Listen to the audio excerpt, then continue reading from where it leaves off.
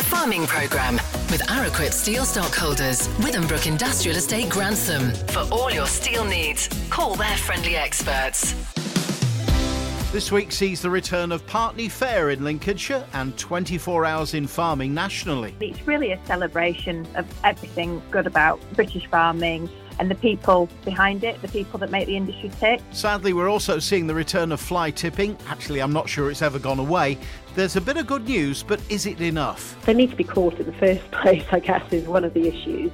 The maximum amount for these fixed penalty notices will be increasing. We've details of a cereals career development opportunity, crop, livestock and grain market reports, and for the last time, Sean Sparling has some important agronomy advice for us. The Week in Agriculture. This is the Farming Programme with Steve Orchard. Don't worry, he'll be back after his holidays. Hello, hope you've had a good week. Dodgy weather again, and with low pressure, it's looking unsettled again. We'll have the forecast for the week ahead at the end of the programme.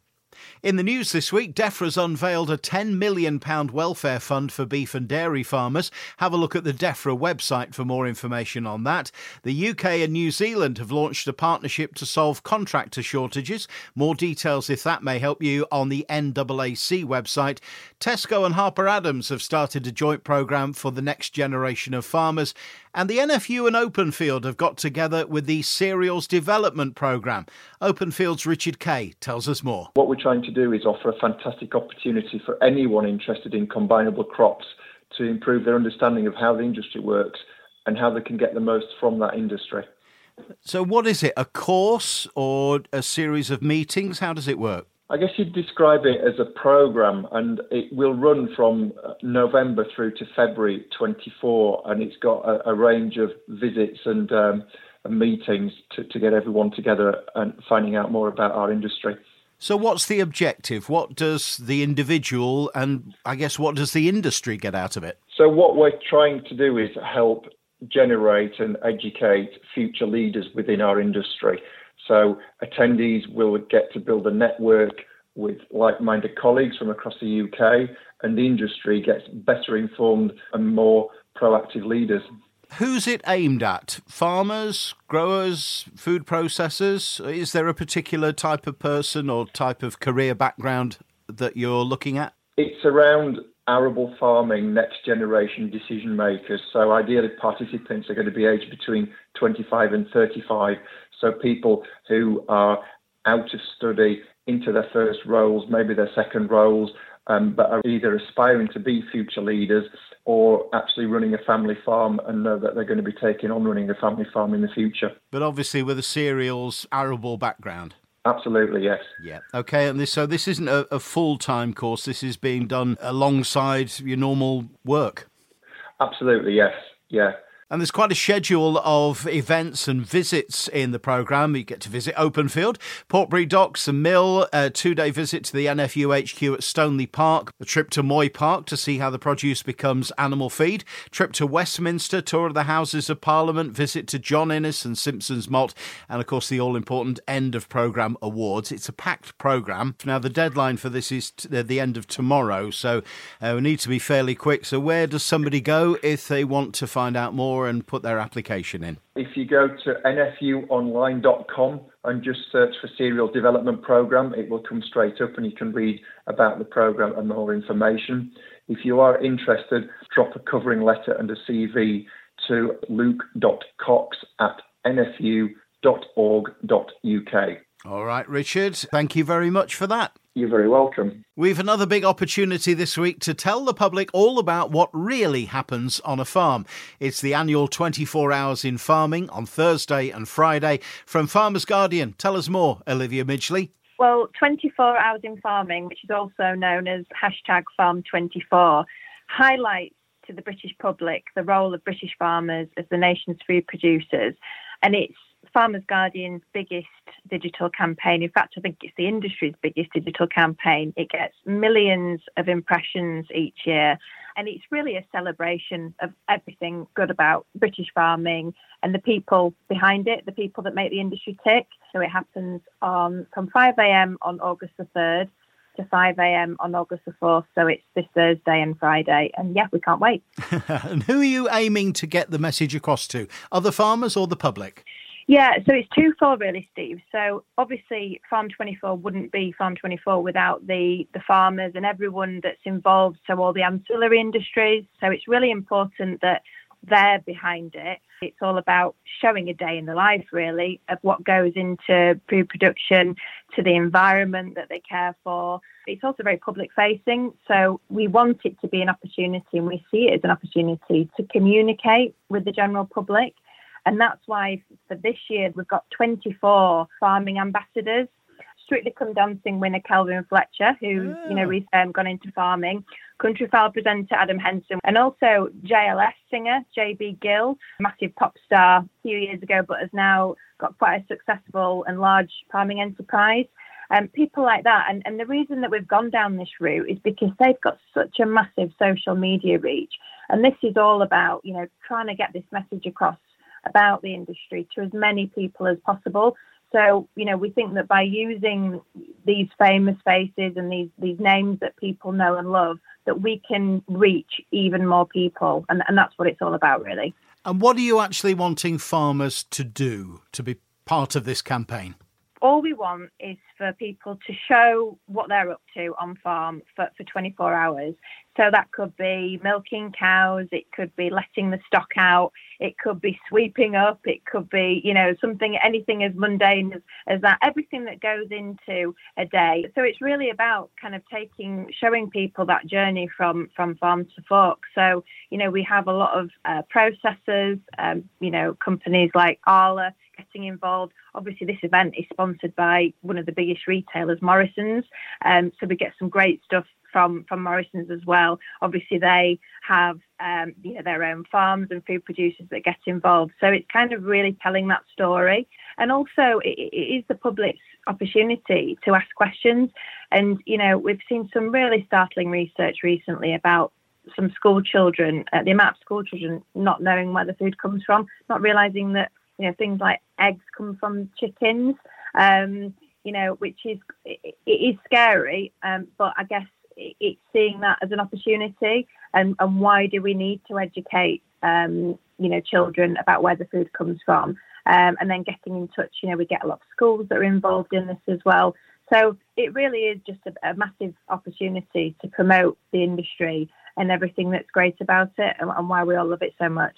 We shall be tweeting and retweeting away like crazy on the farming programme.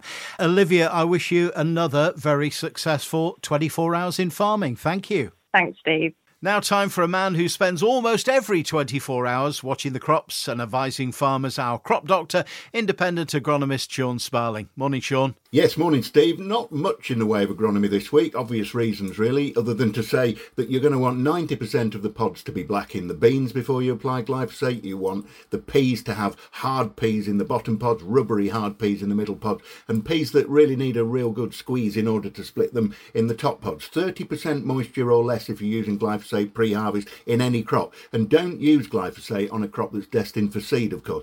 And while we're talking about peas, I haven't yet seen any mention that there's been an EMU granted in 2023 harvest for the use of carfentrazone or spotlight on your seed crops of peas. I spoke to PGRO about that last week and the week before, and as yet there's no word that it's going to be available for 2023 harvest. So you will need to check with the PGRO if you're thinking of going down that route, because without that EMU it will of course be illegal, and the illegal use of any product means you could be forced to destroy your own crop at your own expense. So it's really not worth risking anything other than glyphosate as things stand. There's still little or no disease really in the sugar beet, although the odd fleck of rust has started to show up, but it is an odd fleck. And it looks like this could be the start of diseases maybe, but just keep monitoring that job. It still looks like the end of the first week of August will be the plan for me with my first hit of fungicide unless things change. So as I say, just keep looking, keep watching the BBRO Cercospora map too, because that rates the scale of risk from Cercospora in your area based upon weather conditions which may or may not be conducive to the proliferation of Cercospora. Anything below a 6 score and you shouldn't have to worry too much. And I think at the last glance we were around a 2. up here. So again, you're best to keep your eye on that one. Methane-trifluconazole plus fluxaperoxide in Revistar and the fluopyram and prothioconazole mix in Caligula, they're going to be best for Cercospora. But along with the difenoconazole and azoxystrobin in Angle or Prairie Gold, they'll all do rust and mildew though. So do the sums on the products and target the most destructive disease and the most prevalent for you. They're all protectants, by the way, so a few days early is going to be better than a few days late when it comes to controlling sugar beet diseases. The potato blight job as well, taken some managing this year in the spud, not least because if it's not been too windy, it's been too wet to spray. Just an absolute git of an end to the season to go with the absolute git of a beginning and middle of the 2023 season, I suppose. Certainly not a season I'm going to remember with any degree of fondness anyway. So this rain has really become a feature of this harvest already, and we're still in the blooming rape. Long way to go yet, of course, and it can easily swing round and turn into a sunny, warm and happy harvest time. May as well look forward to that happening sooner rather than later. It'll do what it wants anyway. 2023 then, as I call 2023 a wrap and head off for a few weeks of R&R to get ready for what I hope will be a much more friendly and benevolent 2024 season. What can I say? It's deja vu, really, because with yet another unprecedented wet week of weather, there's been very little in the way of combining done in the last 7 days, apart from a little bit here and a bit done there on the hop, as and when conditions allowed, on those little bits of rape that we're maybe starting to shed out. Picking a variety with pod shatter resistance will not be such a bad idea going into this autumn, will it? Because a harvest like this one just serves to show how ineffective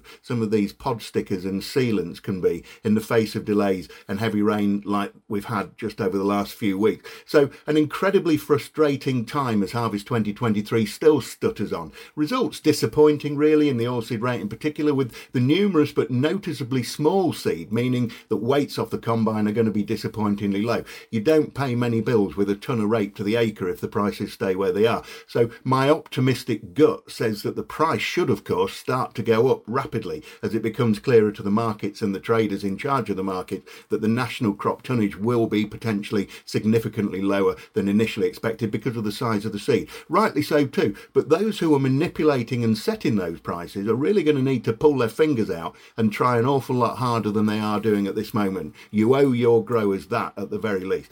If you do get any oilseed rape drilled in the ground over the coming few weeks, do be very aware of the cabbage stem flea beetle activity in your particular area and make the call as to whether or not to drill yours accordingly. We don't want a repeat of 2019. There is some work to suggest, by the way, that if you see a lot of cabbage stem flea beetle in the fields that you're harvesting or coming out the trailers or crawling out the sheds as those beetles come out of the ground as you go through, and there are an awful lot of beetles in some areas, then cultivating the field immediately after harvest may help reduce the adult numbers, but that's not a guarantee that it'll do any good. It's done some good in some cases, but it may do nothing at all. It's just something else to consider. The wheats look pretty good out there though for now. Big ears, big berries, but without the vital sunshine at this time of year to ripen them and finish them properly, they're just going to die on their feet rather than ripen. So once again, just like the Mask of the Red Death from Edgar Allan Poe, the weather holds sway over all. So with that rain falling yet again, I'm off on my holidays. I'll see you in a few weeks, so just be careful out there and I'll keep everything crossed that you have a cracking and very easy harvest. Let's hope so. Thanks as ever, Sean, and enjoy your very well-deserved break. Lincolnshire's Partney Fair is back this week. We'll hear about that next, plus get the market reports and weather forecast. And there's a bit of good news on that scourge of country life, fly tipping. But is it enough? The Farming Programme with Araquip Steel Stockholders, Withambrook Industrial Estate, Grantham, supplying the region for over 40 years. Fly tipping is, we know, a major scourge of rural life and a major headache and cost to the farmers who are victims. There's a little bit of good news been announced recently, but it remains a big problem. The Farming Programme's Andy Marsh spoke to CLA Regional Director Kath Crowther. It's a major issue. We know that about 2/3 of our members are impacted each year, some of those multiple times a month. So it's a major issue, a nuisance, a blight on the countryside, and farmers have to pay to clear up any waste that's fly tipped on their land. And if they don't clear it up quickly, they can actually be prosecuted themselves. We know that people are making money out of it. So those with white vans will turn up at houses who are having a bathroom clear out and offer to take that waste away for a low cost. Unfortunately, a lot of those house owners might not realise that they should be checking for a waste carrier's licence, and if they don't check that, they do have a duty of care and they can be fined themselves.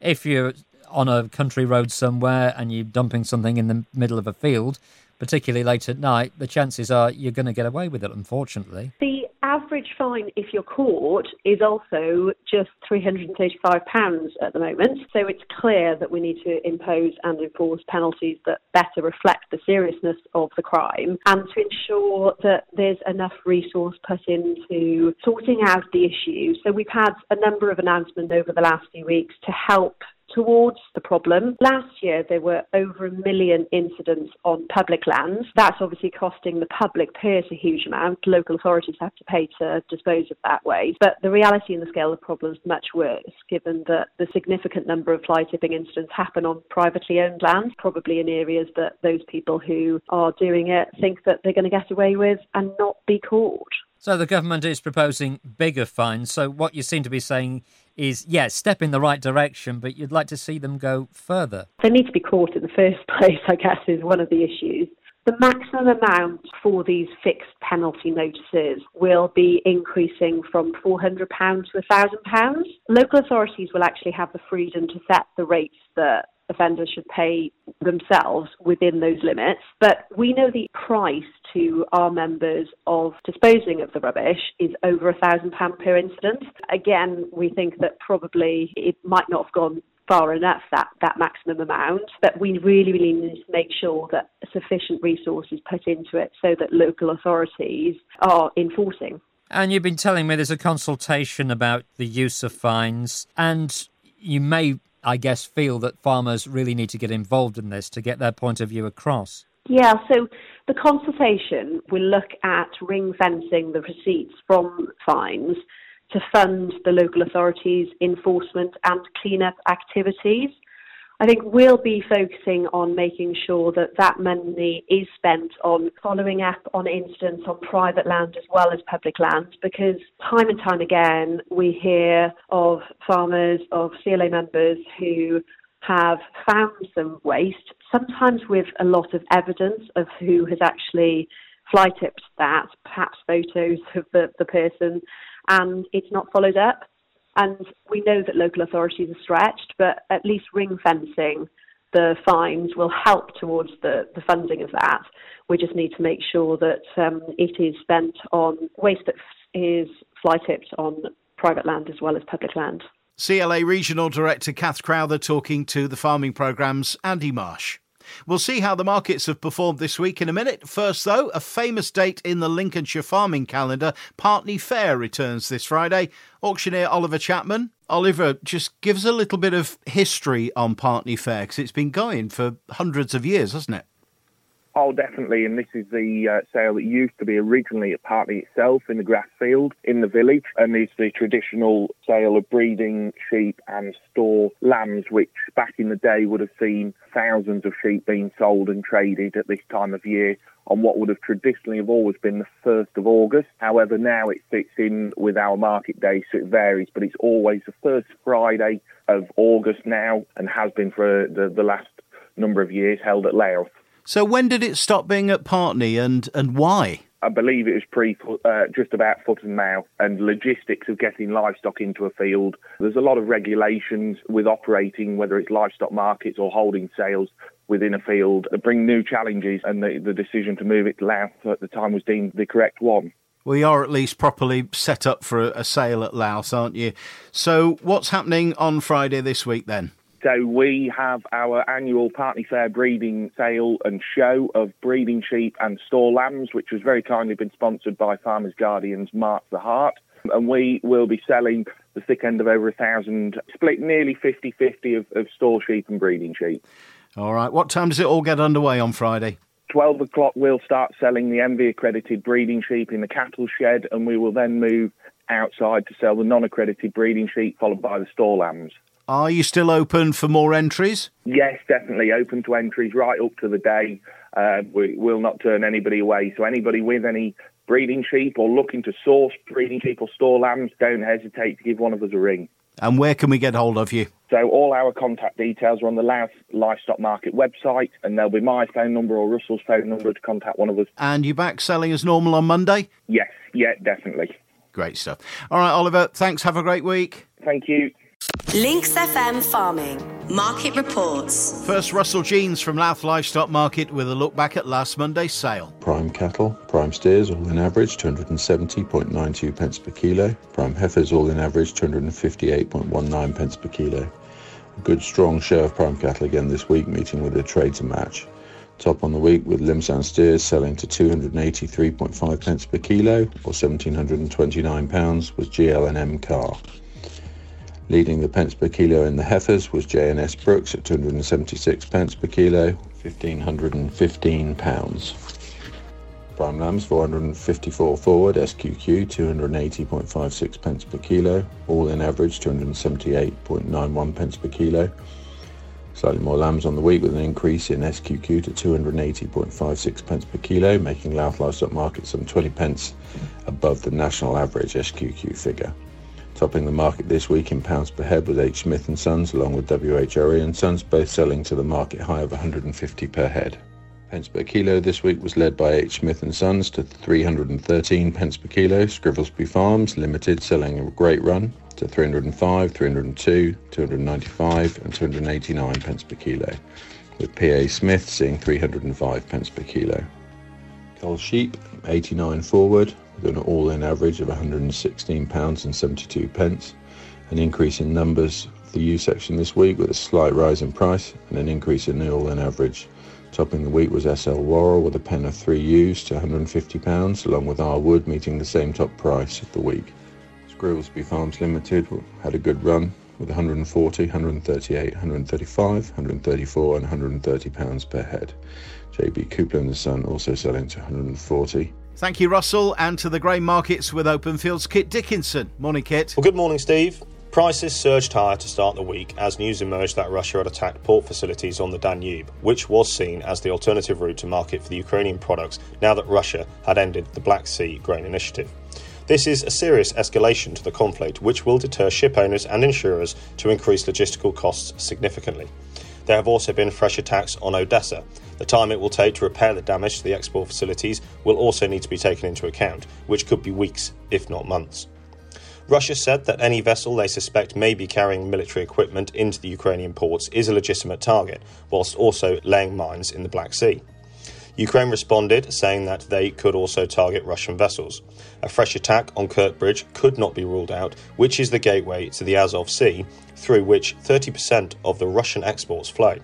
Reduced Ukrainian exports are a known market factor, whereas a major impediment to the Russian wheat exports has certainly not been priced into the market yet. With harvest ongoing in the Northern Hemisphere and a big Brazilian maize crop currently being combined, the market is not short of supply in the near term, which is keeping consumers both domestically and internationally relaxed. Factors to consider going forward are major global exporter wheat supplies are shrinking, Russian and Ukrainian export facilities are being challenged, and the crops are being written down in Russia, Kazakhstan, Canada and the EU, where rain is delaying harvest in the east and the north. So looking at barley, the winter barley harvest continues at a slow pace. It is difficult to know how much has been cut so far, but our estimate would be 65 to 70% in the south and East Anglia, 40% in Yorkshire and the Midlands, and 30% in Scotland. So plenty of samples still to see. There are some very usable samples, but at the same time there are samples which are down at a 50% retention.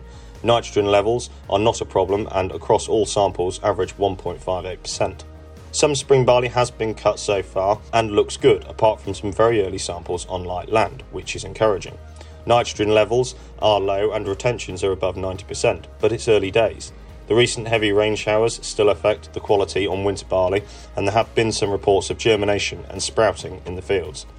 Most of the spring barley is still at the stage where the weather pattern won't damage grain quality. Having said that, we need the weather to improve so harvest can resume, and once the rain stops, it needs to stay dry, as the last thing the spring barley needs is warm temperatures and more rain. Oilseed rape, we have seen some profit taking this week after the Russian attacks on Ukraine drove prices even higher. The additional pressure coming from wetter forecast across the Midwest for the next 2 weeks. Traders continue to monitor the US Midwest weather closely as soybeans approach their pod setting phase in August. So looking at prices this week, feed wheat for August off the combine 181 to 191, November 190 to 201, February 195 to 205, and May 24 198 to 208. Milling wheat premiums are circa £60. Feed barley for August off the combine 157 to 167, November 169 to 179, February 172 to 182, and May 24 175 to 185. Malting barley premiums are circa £50 depending on quality. And lastly, oilseed rape for August 350 to 360 off the combine, November 360 to 370, February 363 to 373, and May 24 366 to 376. Thank you very much. Thanks as ever, Kit. The Farming Programme. 5-day forecast. The unsettled wet weather continues under low pressure and cloudy skies for most of this week. Just a light southwesterly today, highs of 18 Celsius, but heavy rain from this afternoon. Continuing overnight into Monday, which will be similar. A couple of degrees cooler on Tuesday with the breeze lightening and more light rain. The second half of the week sees light and variable winds, daytime highs in the upper teens and the rain continuing. Well, that's it for this week's farming programme. Thank you for your company as usual. Next Sunday, we'll look back at the first half of 2023 from a financial perspective. What can we do to make the second half better? We'll consider the importance of crop rotation and, in the wake of Farm Safety Week, talk about farm injuries and ATVs. I'm Steve Orchard. Until then, have a great week and don't forget your brolly. The Farming Programme with Araquip Steel Stockholders, Withambrook Industrial Estate, Grantham. BSI ISO 9001 accredited.